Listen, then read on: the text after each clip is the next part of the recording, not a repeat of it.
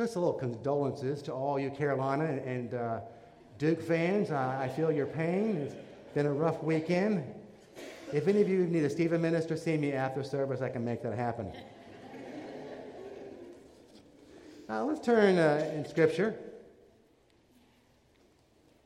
to the book of Philippians. Philippians chapter 4, verses 10 through 20. And as we read the Scripture, look how Paul has received great love and support from the Philippians. But I rejoice in the Lord greatly that now at last you revived your concern for me. Indeed, you were concerned before, but you lacked opportunity. Not that I speak from want, for I have learned to be content in whatever circumstances I am. I know how to get along with humble means. I also know where to live in prosperity. In any and every circumstance, I have learned the secret of being filled and going hungry, both of having abundance and suffering need. I can do all things through him who strengthens me. Nevertheless, you have done well to share with me in my afflictions. You yourselves also know, Philippians, that at the first preaching of the gospel, after I left Macedonia, no church shared with me in the matter of giving and receiving, but you alone. For even in Thessalonica, you sent a gift more than once for my needs. Not that I seek the gift itself, but I seek for the profit which increases to your account. But I have received everything in full and have abundance. I am amply supplied, having received from Epaphroditus what you have sent, a fragrant aroma, an acceptable sacrifice, well-pleasing to God. And my God will supply all your needs according to his riches and glories in Christ Jesus. Now to our God and Father be the glory forever and ever. Amen. Let's go to God in prayer. God, I just ask you to speak to me today, that the words that I share will be your words and nothing more, nothing less. And that as you speak, our hearts will be open to you. In the name of the Father we pray. Amen. I want you to think about the word contentment, what the meaning is. If you do a Google search, we see that the word contentment means satisfied, full, peace-filled, and not wanting. I want you to ponder a time in your life when you felt contentment. Maybe it's today, maybe it was yesterday, or days gone by. I thought I'd share an example of contentment in my life. This was when I was quite young, a preschooler. At that time, my parents, siblings, and we lived in Nichols, New York, a very small town in New York. And it just so happened we had a neighbor named Mrs. White. Mrs. White was a senior citizen, could have very easily gone to Waltonwood, just a lovely person. And she was the type of person that if I were to go over to her house with my friends, she would always give us butterscotch candy. And to this day, I can taste that candy, as I remember Mrs. White. Well, the downside was Mrs. White was a nosy neighbor. She loved to know what was going on, and consequently, she made everybody's business her business. Well, there was one time when my mom and my sister went to Virginia to visit her grandmother. So as they went, all was well, they came back, and then Mrs. White came over and said to my mom, Myrtle, I don't know what was wrong with that little Eddie. He didn't cry once while you were gone. He was happy as a lark. And that's when my mom said to Mrs. White, well, Mrs. White, that's because his dad gave him everything he wanted. He's a spoiled, rotten brat. Well, the truth be known, well, maybe I'm still that way, but too bad my wife's not here to testify. But long story short, that is not an example of where true contentment comes from. It's not in ourselves. For today, we're going to see where true contentment does come from. I think it's safe to say we all want contentment in our lives. Let's do a little evaluation. Of a scale of 1 to 10, 1 being very discontent, and 10 being I am content, I'm on top of the world. Evaluate yourself for just a second here. Okay? As we move forward, we're going to look at the life of Paul. The Apostle Paul could have been very easily discontent. He had so much happening in his life, many challenges beyond what we can ever imagine. He was beaten, he was stoned, he was imprisoned, he was starved, he was shipwrecked. Other than that, he was fine. I mean, could you imagine all these things that he went through suffering for Christ? You know, there's examples of discontent in the Scripture, We see that Paul was content. But think about the Israelites. When they were leaving leaving Egypt to go to the promised land. And as they went there, they began to grumble. Why? Because they were hungry. They were thirsty. And I get that completely. I'm the type of person, if I haven't had my mid-morning or mid-afternoon snack, I start getting a little grumpy. So needless to say, the Israelites were discontent with where they were. But as we look at our scripture for today, I think we need to look at where Paul's coming from and where he found his true contentment. Paul, he was in prison in Rome. And while he was there, he received the financial support of the Philippians.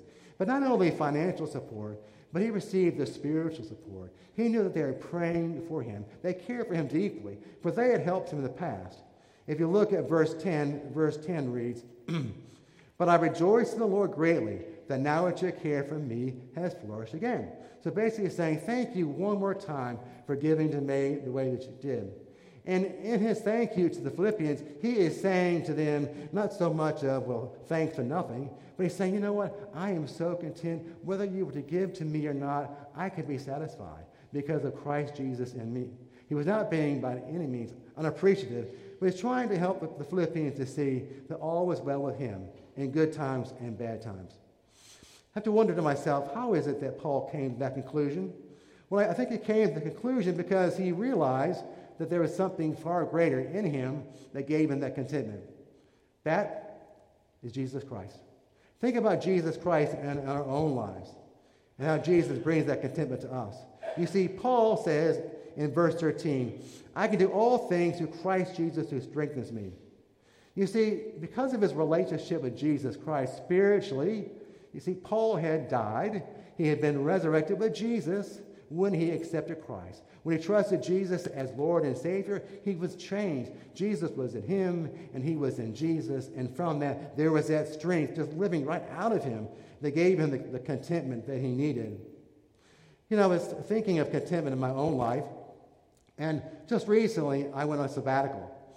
A sabbatical where I had about 6 weeks in October and the first week of November to rest and relax and to recuperate. And it was a blessed time. I went to a retreat center for 3 days called Well of Mercy. This is a retreat center that is near Statesville. And believe me, people, it is out in the boondocks. I was driving out there going, have mercy. This is like deliverance out here. I wasn't sure where I was going. So thankfully, I got there, and I didn't hear any banjos. Whew. So I saw the property, beautiful place. And so I was welcomed and got settled in and got in the routine. And the second day, I decided to go on a walk around the place there. And the way they have it, there's trails that have places where you can sit and rest and reflect. And so I thought, this is for me. So I walked to this little stream. There was a bridge, and on the bridge was a bench. So I thought, I'm going to go sit on the bench and see how God might speak to me. And God said to me, Ed, this is where your contentment is. I'm like, okay, God. And God really said to my heart, he said, Ed, think about that shepherd in Psalm 23. How that shepherd led David, the psalmist, to still waters to restore his soul, right? And think about the woman at the well, the Samaritan woman. And as she was where she was asking Jesus for water to quench her thirst. But Jesus gave her something far greater. Jesus gave her what? That spiritual water that quenched her spiritual thirst, where she could be content for the first time in her life. You see, that's where our contentment is, in Jesus and Jesus alone, who fills us with himself, who gives us that strength that lives out of us. And in that gives us security. Gives us security to calm our fears and our anxieties, that moves us to significance, that helps us to see how worthwhile we are. And sometimes we believe a lie about ourselves, that we are not worthwhile, that we are rubbish, that we are yesterday's news. I'm here to tell you that's not the truth. We are truly his masterpiece because of his presence in us, that he accepts us for who we are, all our warts and all. He loves us when we're not perfect. He values us for how we are, not how we perform or how we look. Important side note is, keep this in mind, contentment in Jesus is not a feeling of happiness. It is an inward joy and peace that fills us with the truth of who this Jesus is in our lives. On the flip side, I want us to look at what is discontentment. How does discontentment happen in our lives? Sometimes moving us from contentment to that. And here are some of the reasons why it happens. We at times can have unrealistic expectations of ourselves. It happens easily in the stages of life. Sometimes a couple will get married and they're thinking, oh my goodness, our marriage is going to be the perfect marriage. We're not going to have any arguments. We're going to just love each other, and it's going to be hunky-dory. I'm here to tell you, young people, or people that are getting married for the first time, being older, it's not that way. It's couples that are together, they sometimes have disagreements. I'm here to tell you. But the good news is that in that disagreement, there is true contentment in Jesus. We'll get to that. But I want to share, as I give this example to you, that if someone in a marriage is thinking that all is well and there's never going to be any kind of conflict, my personal opinion is that person is eating crow or in denial. Because as you know, as married couples, that sometimes there is that type of conflict. But then as a couple begins to have children, the couple might go, you know what, we're going to have the perfect child. That child is just going to be great. I mean, how hard is it to parent? My parents parented me. So in that, the parents become disillusioned. They have these great expectations, and then the discontent comes in because they realize it's difficult to take care of a child. Children are not easy. They have lots of needs that need to be met, and it becomes quite difficult. And then fast forward a bit to retirement, to the golden years. Sometimes as seniors, we're thinking that the golden years are going to be so wonderful. They're going to be free of health challenges. They're going to be such where we have all sorts of money to be able to afford this and that, and that's not true. So in that, expectations are dashed, and we become discontent. You know what? I do believe that sometimes our unrealistic expectations are based on perfectionism. There may be some perfectionists in here. I know I can be one. I should start a support group for those of us. Very easily, I could say, my name is Ed, and welcome to the group. And y'all would say, good evening or afternoon, Ed. Good to have you here. But in that, we are trying to measure up. We get exhausted because we have these expectations we place upon ourselves to be able to meet that just can't happen. And in that, we become discontent. Or maybe there's someone who places unrealistic expectations upon us. It could be a parent. It could be a spouse. It could be a boss. Somebody that has weighs upon you that causes you to feel that discontent because you feel like you're not doing enough. Then secondly, there's unfair comparisons. Sometimes we can be very guilty of saying to ourselves, the grass is greener on the other side. We want to keep up with the Joneses. And in that we say to ourselves, gosh, if I had their money, if I had their things, wow, I would be so much happier. Or we go like this, if I could look like this. So many times with the news and commercials in Hollywood, we are trying to fit ourselves to look like this person or that person. I'm going to tell you, that is fruitless. It is just a big old waste of time.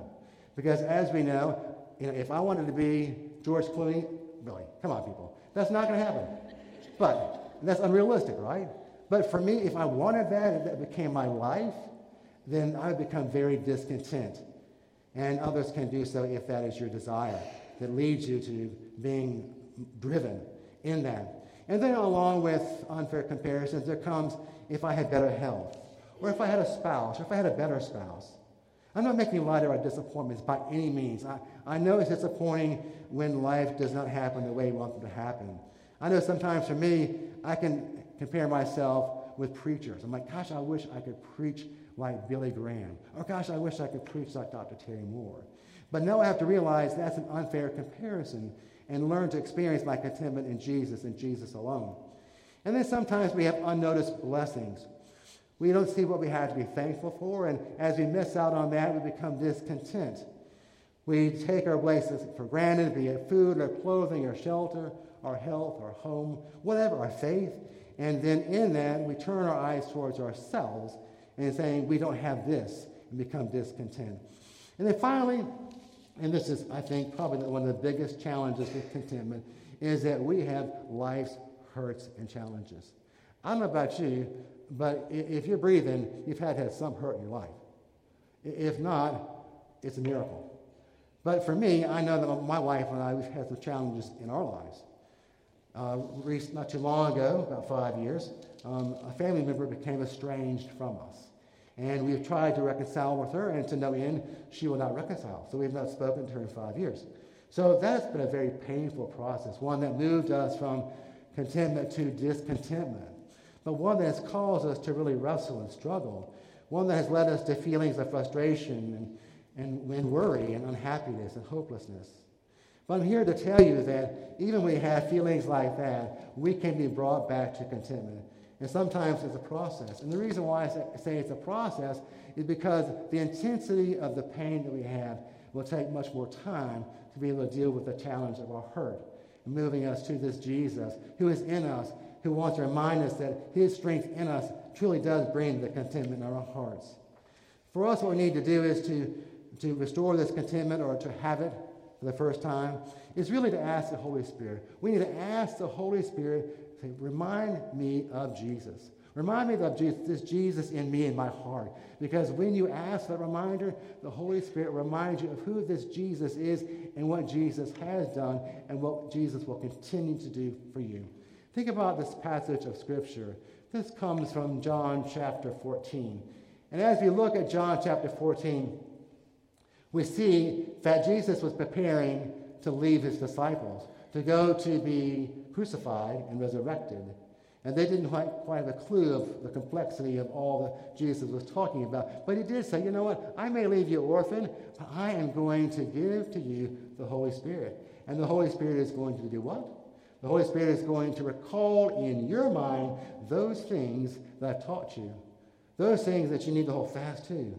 So you know what? We have the Holy Spirit who's going to remind us of who this Jesus is and how Jesus works in our lives. And as Jesus does so, we are to turn our eyes upon Jesus. I love this hymn. You'll see it in the hymnal. It's a hymn that's written by Helen Limmel. She lived in England, was born in 1863, and died in 1961.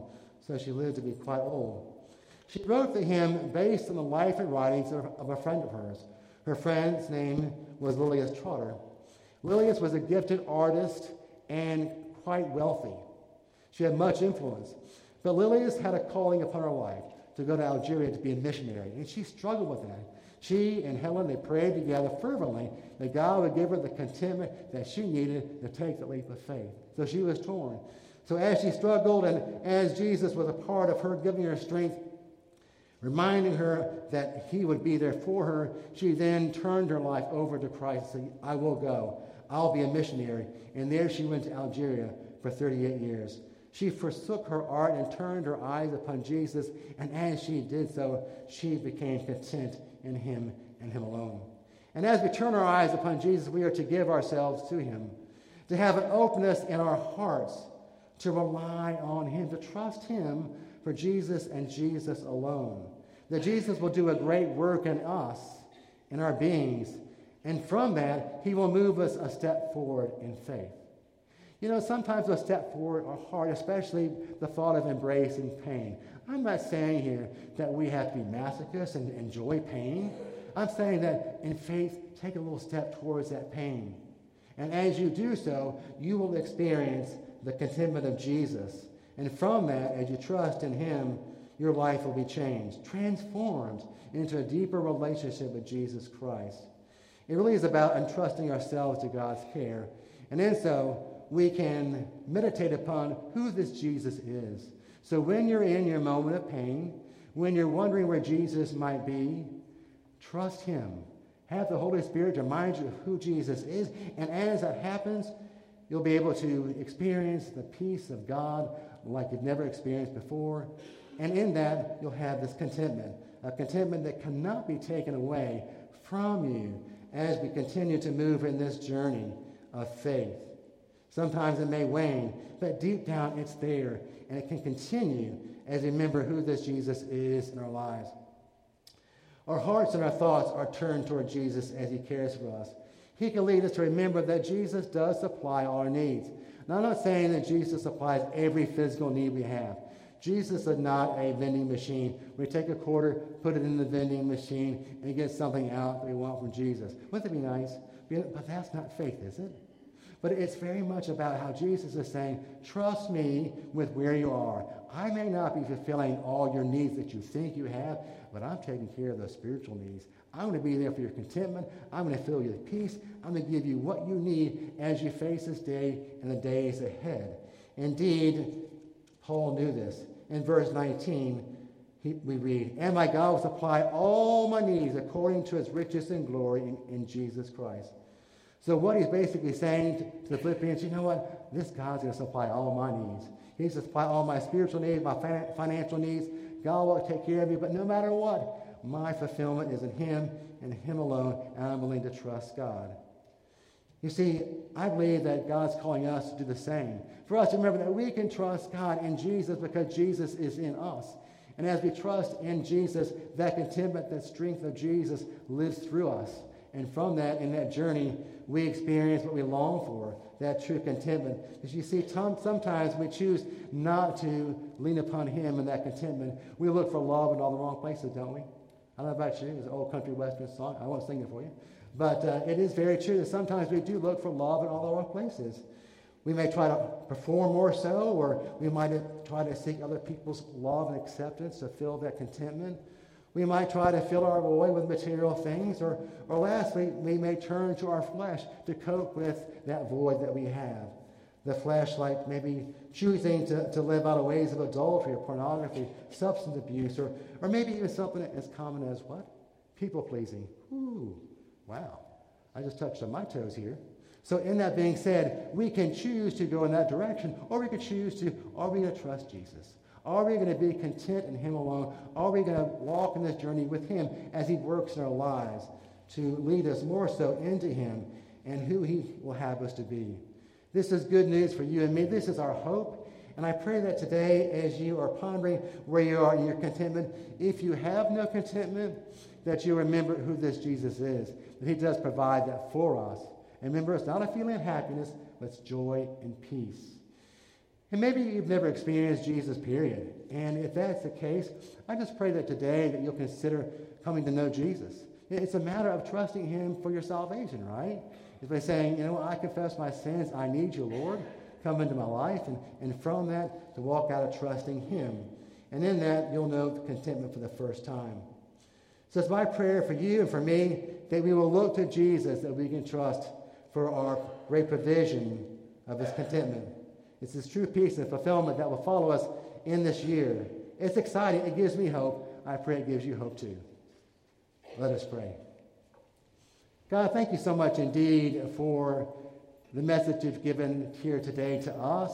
Pray, God, that we might be so open to you and the contentment that you have for us. It is Jesus and Jesus alone. It's just a matter of us trusting the Jesus in us that has become a part of us because we know him as Lord.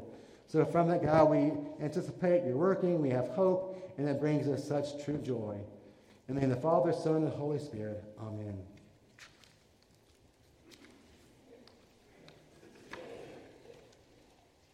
So stand and sing our last hymn as He Leadeth Me. We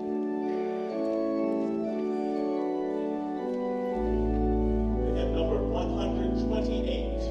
128, He leadeth me, O blessed